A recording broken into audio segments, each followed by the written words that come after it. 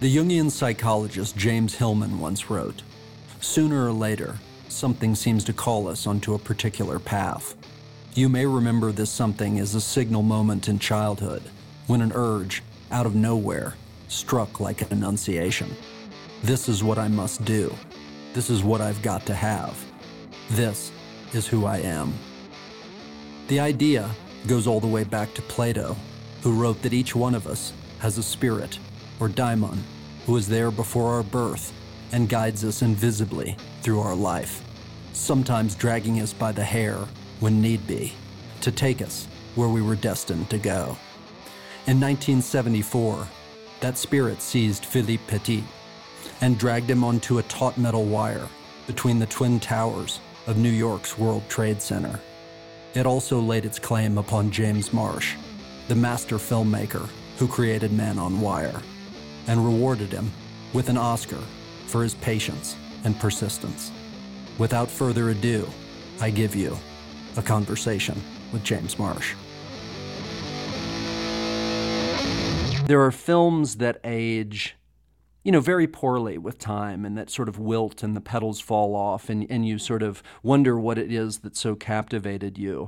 But I sat down last night and rewatched Man on Wire with my wife, and I had loved the film, when I first saw it, and then I saw it again. We share Igor Martinovich. He shot the 7.5 for me, right? So, Yes, of course. So when I went to make that film, I had sort of I had connected with Igor, and I had rewatched your film, and I loved it again. But last night I was so I don't know, just profoundly moved by. It's such a lasting document, and I guess the sort of falling of the Twin Towers and everything that's happened made it even more powerful. And I also sensed and found myself sort of obsessively wondering about, the craft that had gone into it. So maybe we can begin by tell us the kind of the birth of this film and how it first begins to take hold of you and how you put together the pieces of it. Well, that's a really interesting question. I mean, firstly, I guess you watched the film in the sort of shadow of the anniversary of the 9/11 disaster. So September is always a time when people sometimes reconnect with that film and revisit it, and so interesting timing at your end. And I guess that's the starting point for the project, unfortunately or fortunately, because I was in New York at the time during the disaster. That day I was there. I shot footage for the BBC around Ground Zero that night and the following day. So I was really close to it, in all kinds of ways. Also, I know someone who was killed in that disaster as well. So it was very personal. And to be in New York at that time as a New Yorker, I guess I was by then, it was a profound experience and a unique experience, and a terrible experience. And so that's the starting point, I think, for how most people engage with the film as completed. And the film sort of came mostly from a producer called Simon Chin, who'd been sort of in touch with Philippe Petit and courting him over quite a long period of time. I'd read the children's book to my young children at the time and was sort of enamored with the story, but didn't sort of make the connection that Simon had made, obviously, to what it now means. Well, obviously I made that connection, but I didn't see it as a film. So when Simon approached me, it was in I think the summer of 2005, maybe the autumn, anyway, winter of 2005. I immediately saw the possibilities of the story post 9/11. And my main sort of reaction was, well, this is maybe one of the few stories you could tell about those buildings that didn't involve their destruction. And I made it very clear from the start that I wasn't interested in showing any footage of that destruction or making any reference to that event, because it felt to me that what Philippe had done, firstly, historically, was very far away from that event, and secondly, the purity of what he did was not corrupted by what happened to 9/11. It was sort of sanctified, if you like, by 9/11. Beautifully put. If that's the right word to use. And so So the film, when someone mentioned this, I sort of saw it straight away. I immediately knew that it was a brilliant story for where I was in New York and what I'd experienced by being in New York at the time of that disaster, which I can't tell you what a day that was. I mean, everyone was aware of it one way or another, but to be there, as I was living in Brooklyn at the time, I felt the tremors of the second tower fall. I saw the second one fall, and the first one I felt the tremors of. So that imprint was so powerful, and I guess taking some of those feelings forward to the film was quite significant to how it turned out, because it became a story that you felt its significance. If you got this story, if you told it correctly, there's no way you could ever do anything to offset the pain of that event for the people who were directly involved and indirectly involved. What you could do is offer a story about the best part of us that Philippe represented. He embodies something of the way we have to push our boundaries, the way we have to make things beautiful just for their own sake. What Philippe did during the walk was, in some sense, completely pointless, but completely beautiful, or beautiful only for its own sake as a performance. And beauty often is pointless, right? I mean, that's one of the sort of interesting, by definition, right? And yet, and it was so, when his comrade begins recalling it and suddenly is just overwhelmed with that emotion of what it was like, I think we all, as an audience, suddenly are moved to that same extent, which is the useless power, but it's the most necessary thing in the world. Beauty too, right? It gives life meaning. Yes, it's a gift as well. He's doing it. Obviously, there's a solipsism to it and a narcissism to it, you could say as well. But actually, what he's doing is a gift to the people who are there at the time. And it's a beautiful gift of surprise. And imagine that. Imagine being one of those people down there looking up and seeing that on the day. What a remarkable... And it was the exact opposite of 9/11. What I began to discover as I began to think about the film was, well, this is a kind of criminal conspiracy. That's the way the film unfolds, as a kind of caper movie. And the tone of that felt the way that Philippe understood it. That's how he saw it, as a kind of criminal conspiracy and a criminal act, which he loves the idea of that.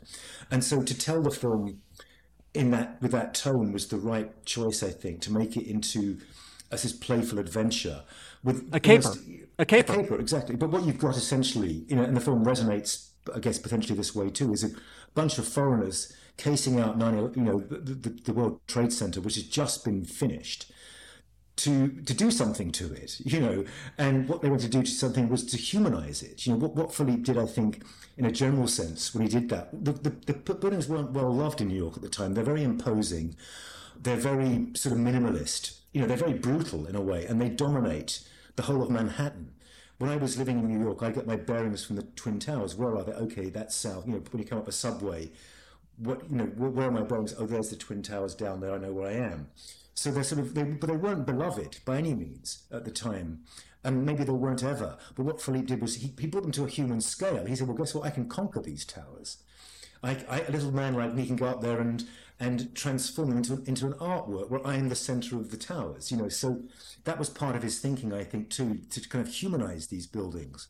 And the conspiracy is rather sort of, it's sort of hapless. The people he recruits are, his loyal retainer, Jean-Louis, who does most of the kind of technical planning, is very reliable.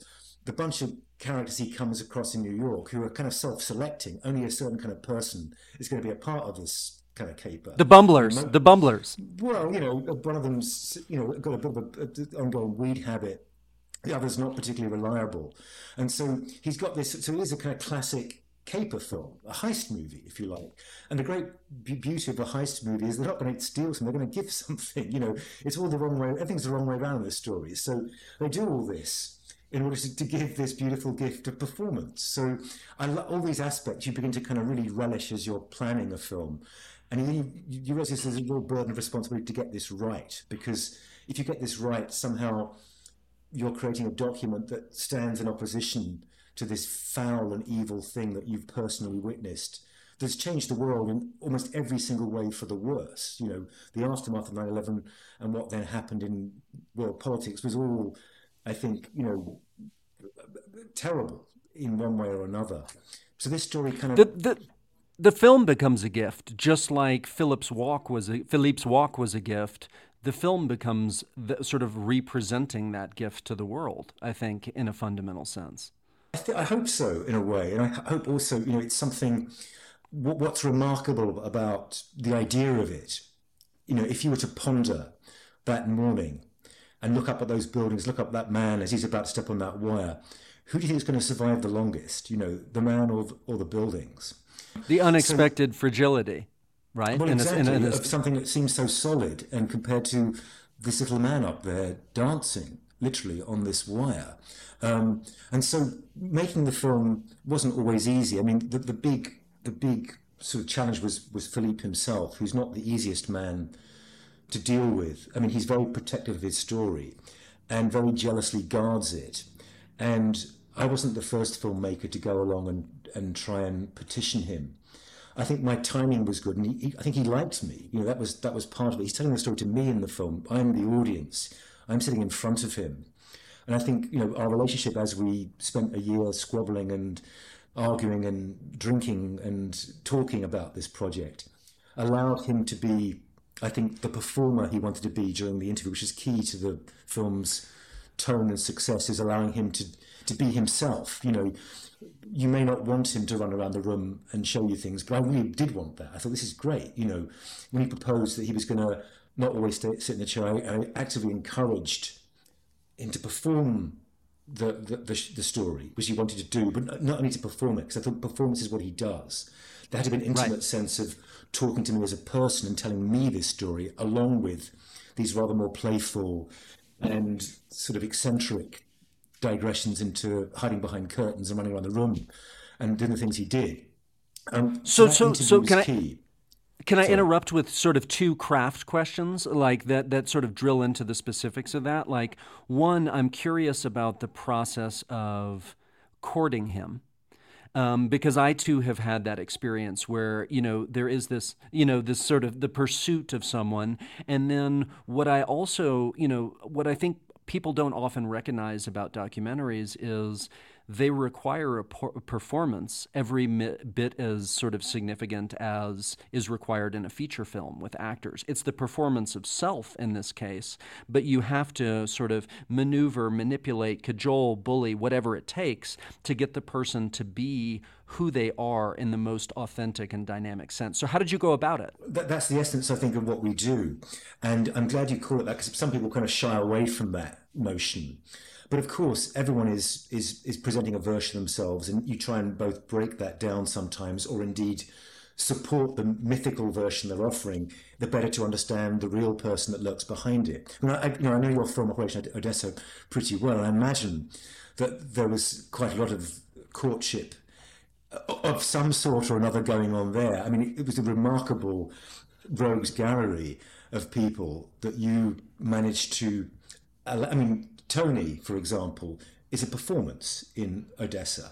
It's a performance you allow him to have, and by that he reveals so much about himself by you giving him the sense of control, the sense of it, not the reality of it, but the sense of it. And that's sort of what you do with people like Philippe. You give them a sense that they're collaborating with you and they have a certain amount of control over what you're doing. It's not substantial, and nor is it actually real, because ultimately you and I know that the cutting room is where it's constructed.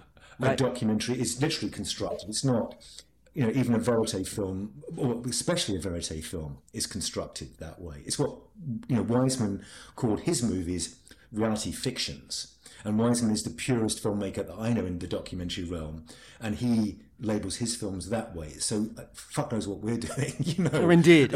But so in a sense, that is what we're doing. And that performance element, that idea of allowing people to offer you a version of themselves with that sort of idea that you need to get to the truth of them too, and you need to unpick that a bit. So that, in his case, that courtship was endless dinners, quite a lot of drinking, a lot of talking, a lot of being around him when he rehearsed for the Y. He lived in Shokan in upstate New York. I go up there for days on end.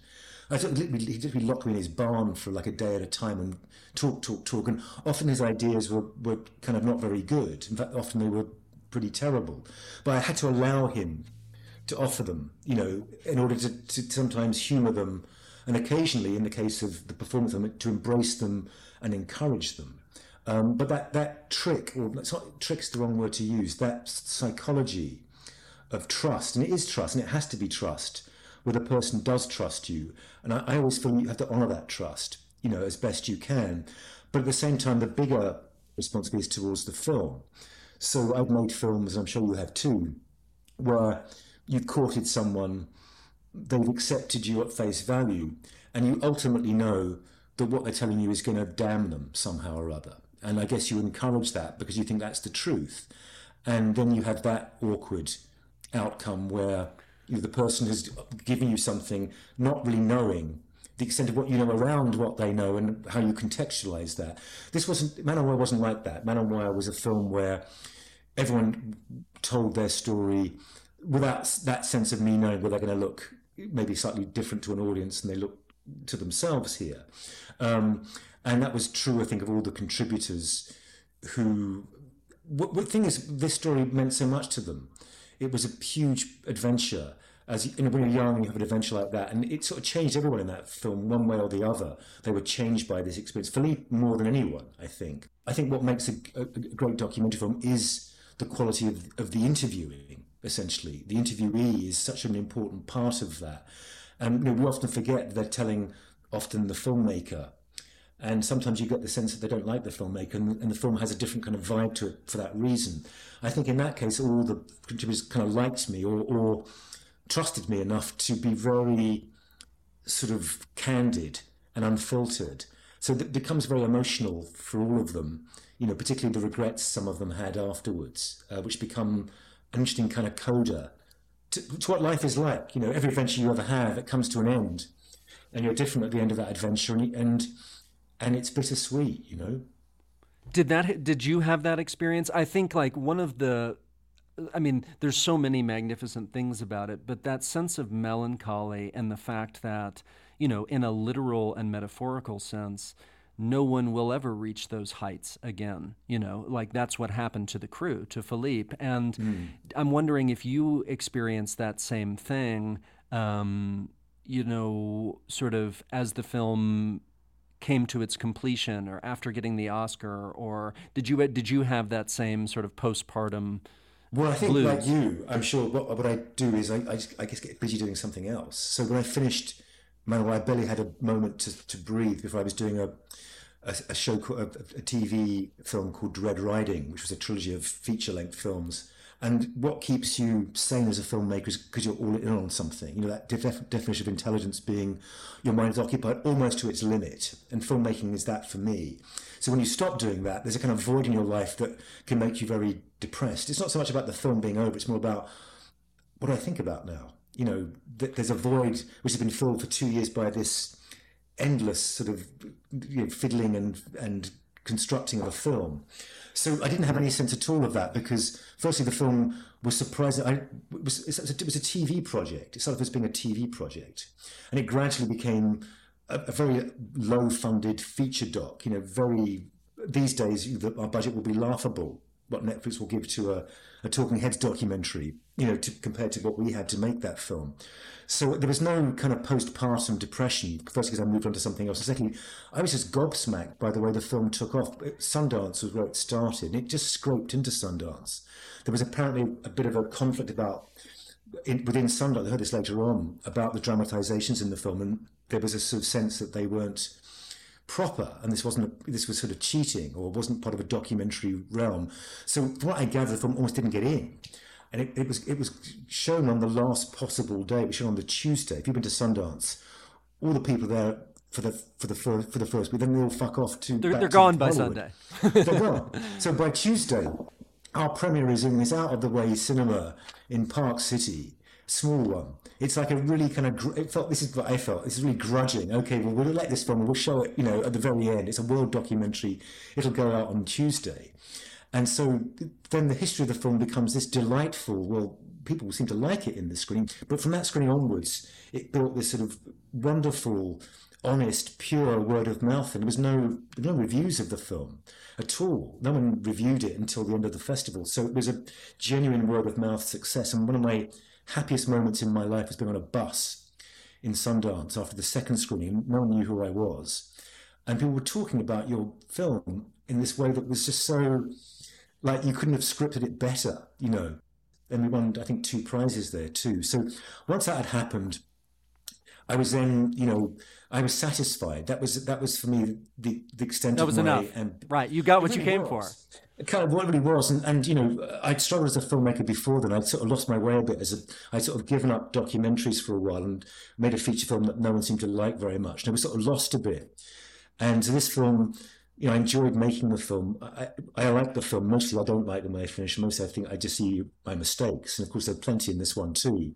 But overall I thought it is a great story, and it seems to, you know, it seems to be told pretty well in this film. So I kind of quite liked it. And so I had that feeling plus the Sundance experience. Then it sort of went on, you know, to other to storm the world. awards. So let me rewind to, I want to go back to the sort of the shooting of the interview with Philippe and the decision to let him move around, and consequently the sort of production challenges involved in that, you know, where you're lighting a certain amount of, you know, screen space where you know that he's going, and will he stay within it? And you know, and do you end up doing retakes of particular moment? Because I remember this moment early on in the film when he's sort of, you know, looking up and telling a story, and you can tell it's shot, you know, from above. And I remember when I was working with Igor, shooting the 7.5, he kept saying to me, like, there are these moments that you know are definitely going to go into the film, and like that's a moment that we need to sort of get coverage on, or get from a different angle, or get in a more dynamic way. And it was an idea that had never occurred to me, and so I'm curious, you know, the actual the methodology of the shooting of the interview. Yes, there was a bit of that, no question. I mean, there were certain stories I knew were certainly going to be in the film, and what we did was we did it in sort of, we did a very straight sit-down interview first, which I insisted upon because he didn't want to do that. He said, no, I'm not going to do that. I said, well, you have to. So I wanted to get that intimacy. You know, you're telling me this story, you're telling me, the audience, this story. It has to come from you to me personally. So we thought a lot about that, and eventually he agreed to do it and did it very well. I said, day 2, you do what the fuck you like. You know, we're ready. Whatever you want to do. I mean, at one point he ran out the door. We'll chase you. Yeah, we did, and we ended up using it. But he wanted to run out of his little cab, his little, I don't know what he calls it, his man cave, this sort of construct he built. His bunker. In his back. So certain of those scenes we shot, let him do what he wanted to do. Go and use the theatre part. If you want to use this curtain wall. So we did set up some of that stuff, having shot it honestly first. That we then picked up things, because that's your job, I think, as a documentary filmmaker. You know, it is your job to tell the story as best you can and to provide the audience with shots and angles and information that you think they need to know. So I have no problem with constructing things. Clearly I don't. I think you have to. I think it's requisite, you know, because like it's not merely the story itself; it's how the story is told and making it immersive and dynamic. So I think it's incumbent upon us to do that. Well, I think it's true. One of the things I liked about Odessa so much was it's a movie. You know, it's like a movie, and it just happens to have these characters who are themselves, you know, or this performative version of themselves, but maybe that's who they are anyway. And so I always felt, you know, The Thin Blue Line was a big film for me because it was the one that showed you how documentaries could be real cinema in a sort of more complicated way than just a verite film could be. So that film was really important to me because it showed you, you know, the power of scoring, the power of creating your own imagery, the power of pacing a film as if it were a dramatic film, as opposed to a documentary. And I think you did that really well in Odessa because it kind of clips along.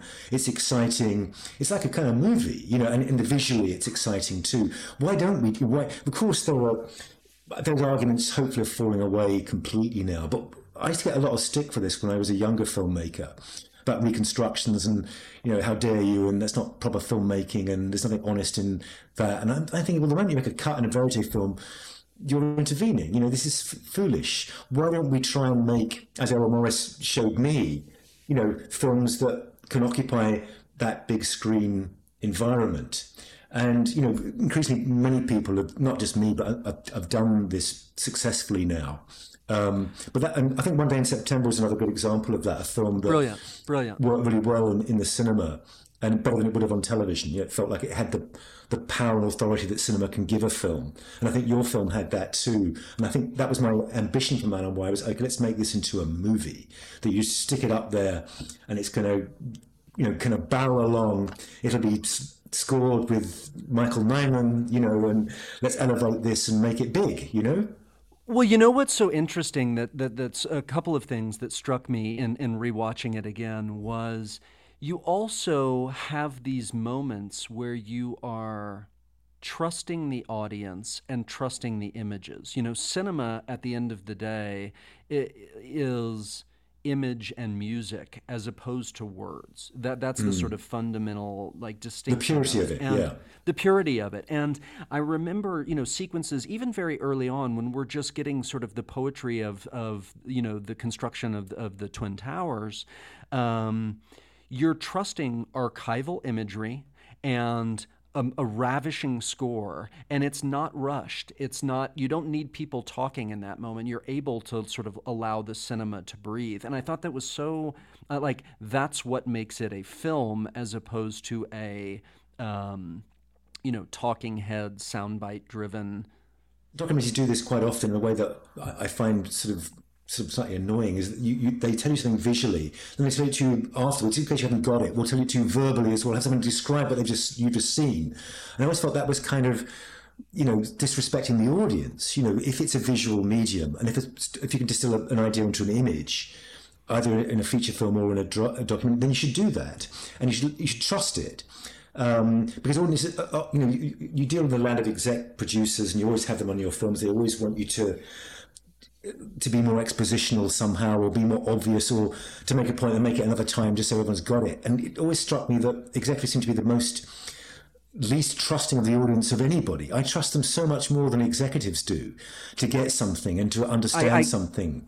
You know? I feel exactly the same way, because like audiences are so sophisticated and they're having this experience on any beautiful narrative feature film that they're watching, or you know, sort of artfully done television series. So why can't they have it in nonfiction? Yet there is this culture, this sort of mania for excessive clarity in the, like, you know, exec world, and it's a real battle to find the line that like your movie actually gets financed and seen, but you retain the respect for the audience and the sort of subtlety.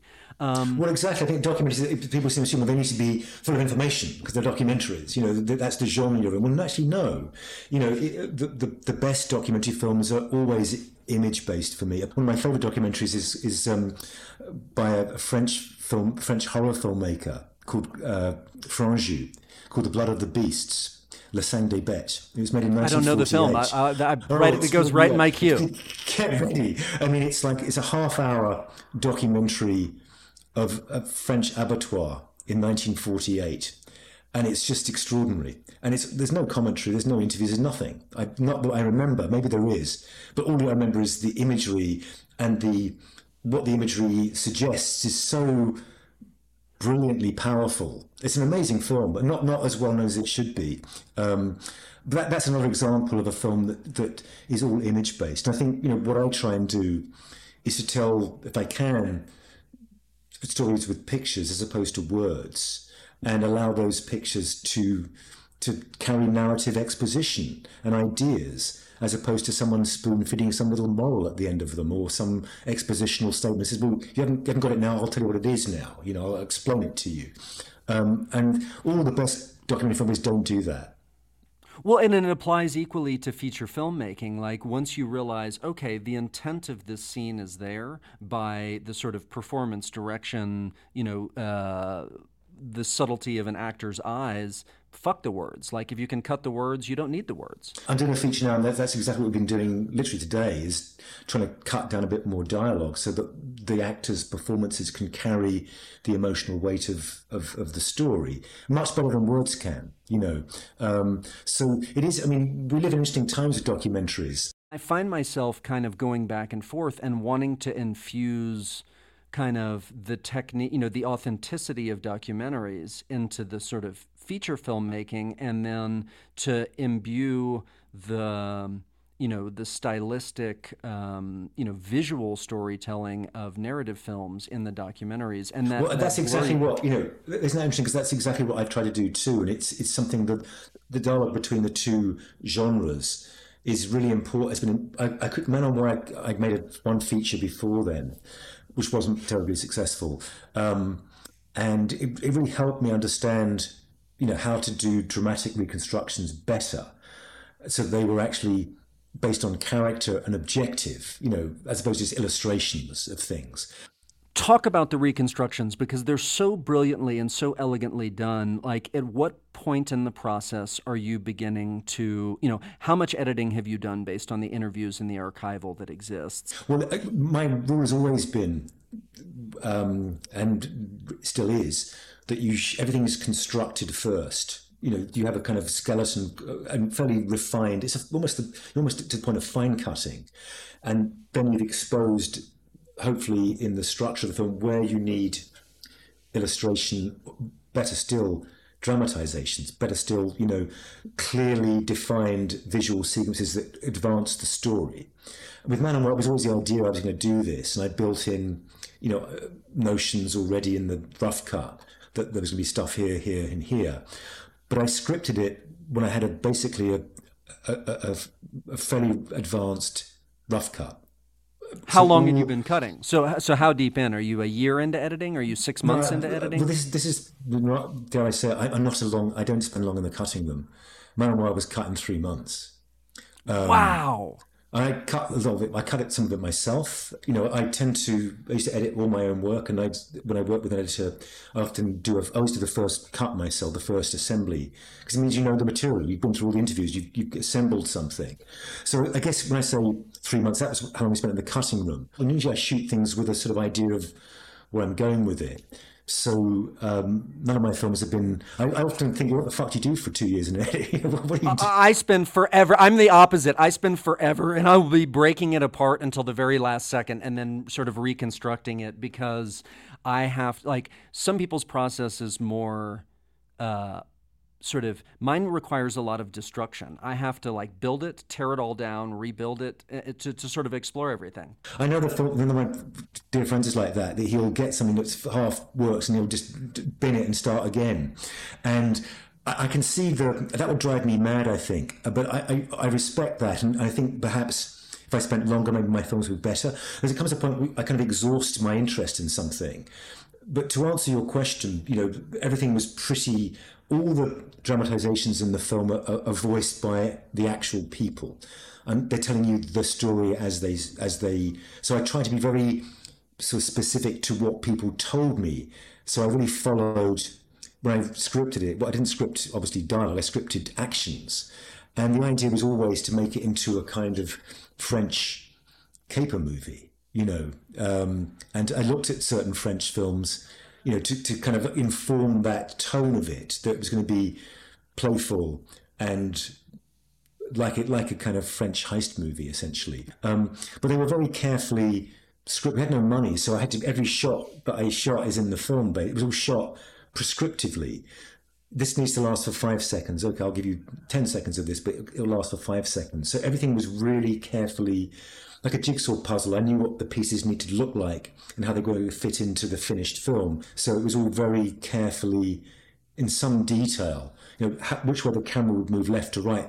Split screens, I knew about those. So I thought, okay, the camera needs to move this way on that split screen and that way on that split screen. There's a dialogue between split screens I had to understand. How they're going to work together, and to shoot that intentionally, it was all some very intentionally. So when I shot the reconstructions, they were in the film within a week. The film was done. They literally just slotted in. All the scoring was pretty much there. I'd scored them already, more or less. So that reconstruction process had to be efficient because of budget reasons. And the way I like to do things is to do things with real intention. I'm not a speculative filmmaker. So that's kind of the way I work, is really quite intentionally, which is not very spontaneous.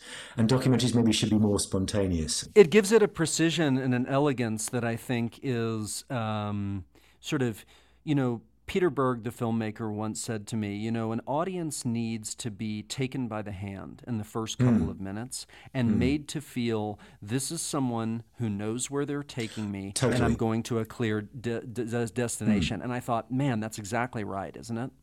Oh, totally. I mean, it's exactly. I sort of judge a film, or a script for that matter, on the first 5 minutes. I mean, not that you're going to give up on it. You think, well, am I in good hands here? Does this person? I know how films are made, as you do. So you're a bit more clued up than most audiences. You sort of know if in the first 5 minutes there's some sloppy work, or it starts 5 times. So many films start 5 times. So many films end 5 times. You kind of feel like, absolutely. So that confidence of saying, trust me, I'm going to tell you a story, and here it is. That's a really important sort of something I've sort of known instinctively from the get-go, but not always practiced what I understood.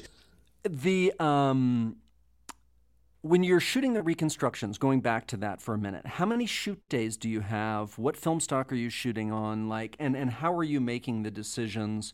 Okay, this should be this needs to be black and white. I'm going to not show faces here.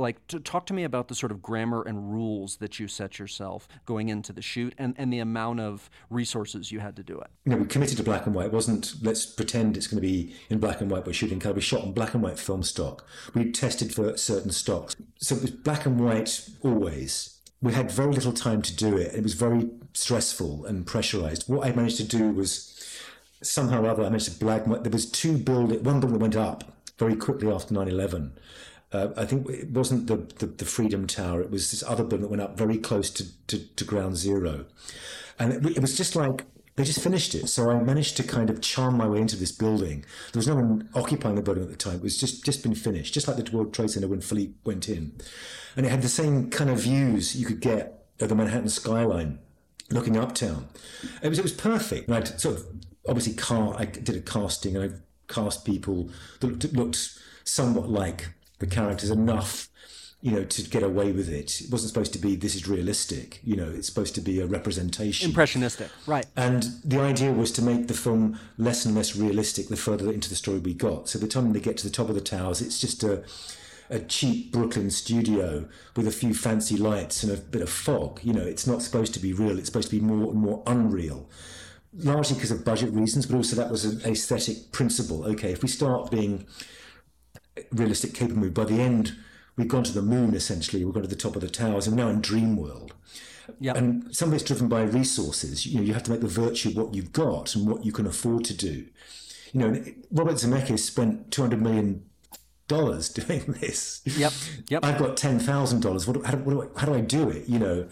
And yours is so much more, and God love Zemeckis, but and yours is so much more affecting because there is this, I think it's that rare joy of a true story sort of perfectly told, but B, sometimes those constraints, when you don't rage against them, are the greatest blessing that you could possibly have. Well, indeed, I think your limitation, your boundaries, it's true of every film I've made, that the boundaries of the budget and the boundaries of time create all kinds of pressures, but they need an imaginative response to them. You need to respond to them. Okay, how do I do this with these restrictions?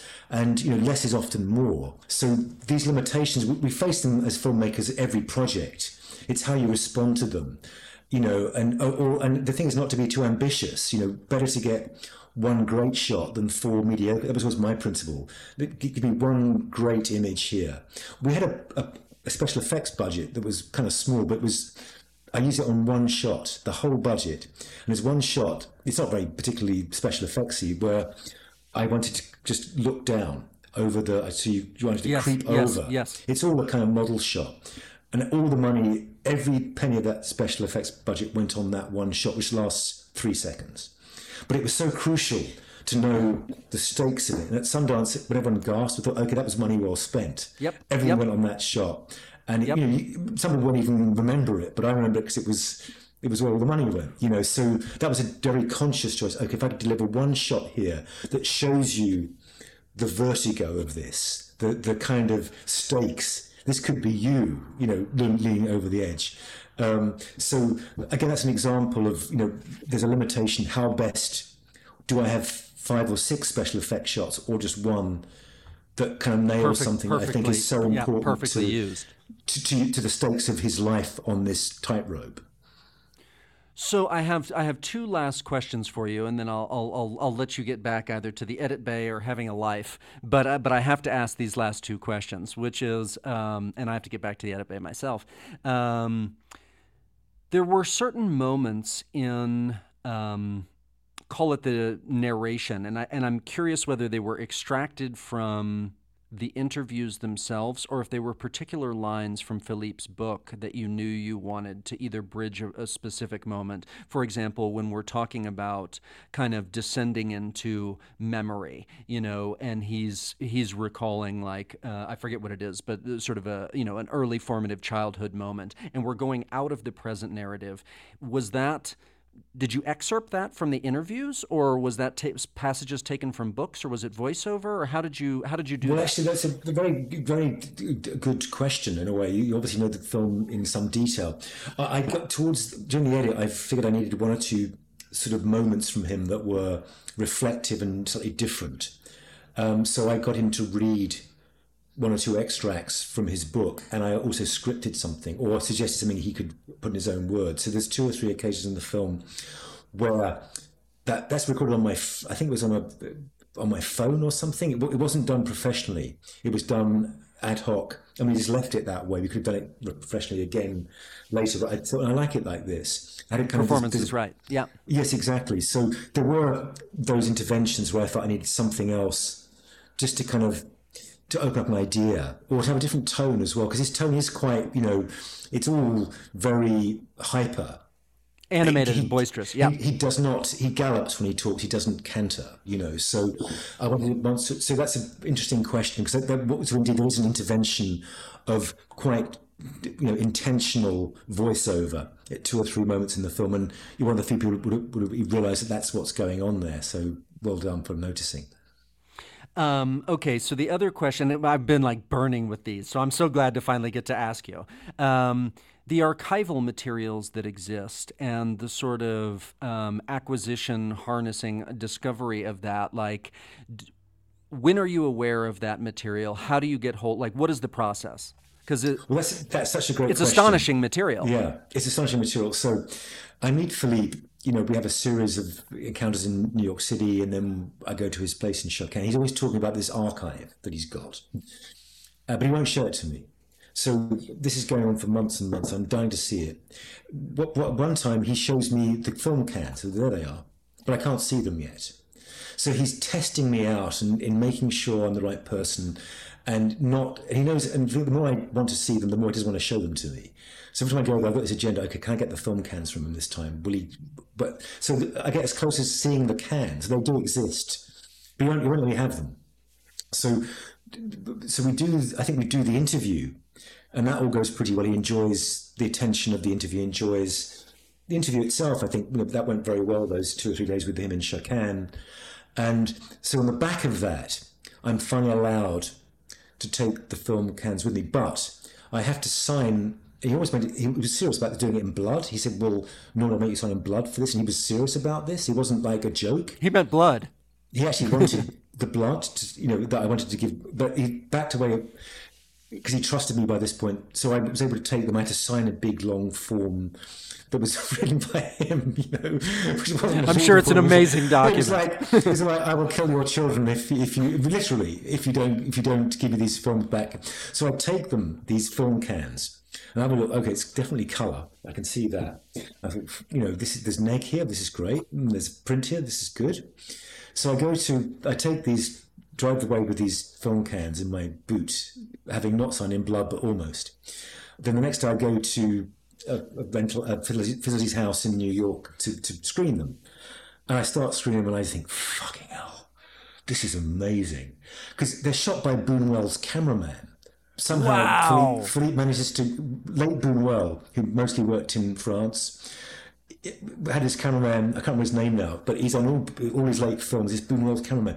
And he's good, obviously he's very good. So I don't know how Philippe managed to get this guy, but eventually, like most people in Philippe's life, the cameraman He conjured him. He conjured him up. So I start seeing this footage, and at this point I've shot interviews, I've got other bits of archive of this, that, and the other. Then I see this amazing, beautiful colour neg archive. It looks gorgeous. It's shot, I think, on 35mm. It's just lovely. It's got this gorgeous Technicolor quality to it. They're all so young. They're all so beautiful. And they're all gambling in fields and running around and like kids. Without that archive, the film would be a very different. The tone of the adventure is in that archive. It sure is. That's where it all comes from. These young people and their playfulness and their bickering, and this, both the frivolity of it and also the seriousness of it. A man's life's at stake here, after all. There's a very good chance, and everyone I spoke to, apart from Jean-Louis, thought there's a possibility. Certainly one of the Americans thought he was definitely going to die and backed out. So you've got this incredibly beautiful, seductive archive. That's when I knew I had a film. That's when I thought, okay, it became so special, and I couldn't believe. I remember going back to my partner and saying, she said, "What's happened? You look like you've seen God." I said, "Well, I kind of have in a way. I've seen the godlike countenance." And that for me was probably the biggest turning point in my professional life. But it didn't come. It came. I had to work for that one at some cost, as it always does. At least I went to Shokan maybe 10 times with that agenda, and 9 times. I didn't achieve my objective. And so, it came later on, but in the sense that really gave me a whole new, certain turning points in the film when either things go very badly wrong and you're fucked, or they go very badly. Somehow we make our own luck in certain projects. Beautiful, beautiful story. Very last question for you, which is nonfiction. Are you finished, or is there another nonfiction film in your future? Oh, no, it's been one of those things that I'm just waiting for the right idea. It's been almost 10 years. I made Project Nim on the back of Man on Wire. Vividly, yep. And that was a substantial, difficult film, 18 months of my life on that. And then I sort of went back to dramatic films and sort of stayed there for 10 years, I guess. But I'm just waiting for the idea to come along. Whatever that idea is, if it's like, when you find it, you know what it is. So I've sort of ceased to become a sort of practicing documentary filmmaker, because I've done more drama since. I made 1 or 2 films that have been quite successful in the dramatic world. I'm just finishing off one now as well, a drama film. But I'm just waiting for the idea. I'm just waiting for that one to come along that you just have to do. Because I love documentaries. I watch more documentaries than I do fiction, to be honest. I find them just more sort of world and mind expanding often than drama. So I'm just waiting for the idea. I'd love, every day you look for it. I'm sure we're the same. Every day you're always looking for the next idea. You're always open to that idea, and sometimes you're looking for it actively. Sometimes you're waiting for it to come and announce itself to you. So I'm just waiting till to make it, because I really want to make another film. I feel like I've learned so much by making dramatic films. I've got so much love to give to whatever that project will be. I just need to find what it is, so not in the least, I really want to make another documentary, and I'm always looking for it. Well, on that note, may the universe hear that call for it and grant you whatever that next film may be, because you're an absolute master, and it's a joy and a pleasure and so instructive and so joyous to have the chance to speak with you. Well, indeed. Well, thank you, Joe. It's been a pleasure. Cheers. Thanks again. Cheers. Bye. A warm thank you to James Marsh for making the masterpiece, Man on Wire. And a big thank you for Philippe Petit for being the man brave enough to walk that wire. Thank you to everyone else who poured their hearts into making this masterful film. I'm Tiller Russell. See you next time on The Dangerous Art of the Documentary. The Dangerous Art of the Documentary is a Tillerman Films production. Executive producers are Tiller and Fitz. Our producer is Jacob Miller. Music by Zytopunk. This show is executive produced and distributed by Jake Brennan and Brady Sadler for Double Elvis Productions. Thanks for listening, and please don't forget to subscribe.